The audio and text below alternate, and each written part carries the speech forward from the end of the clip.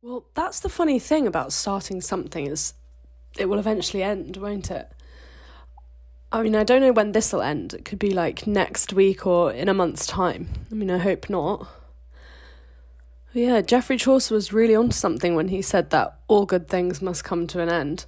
It's probably the truest and most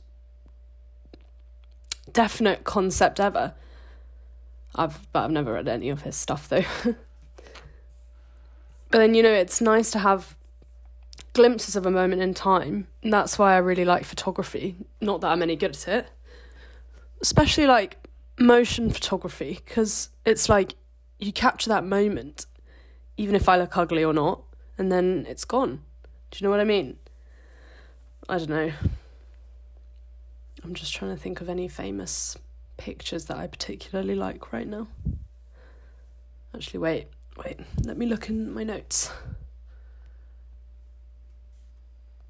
I have a note of my favourite artists, so hold on.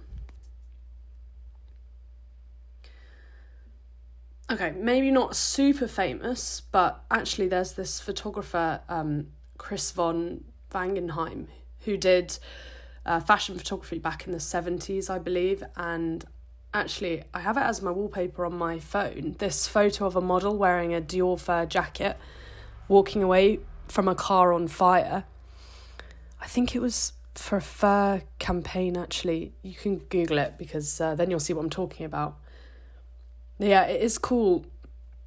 I just like that it's like the photographer Chris got like this shot where it's like the flames are that particular shape and size and the model's face is at that angle with the light on her cheekbone. Kind of sexy, actually.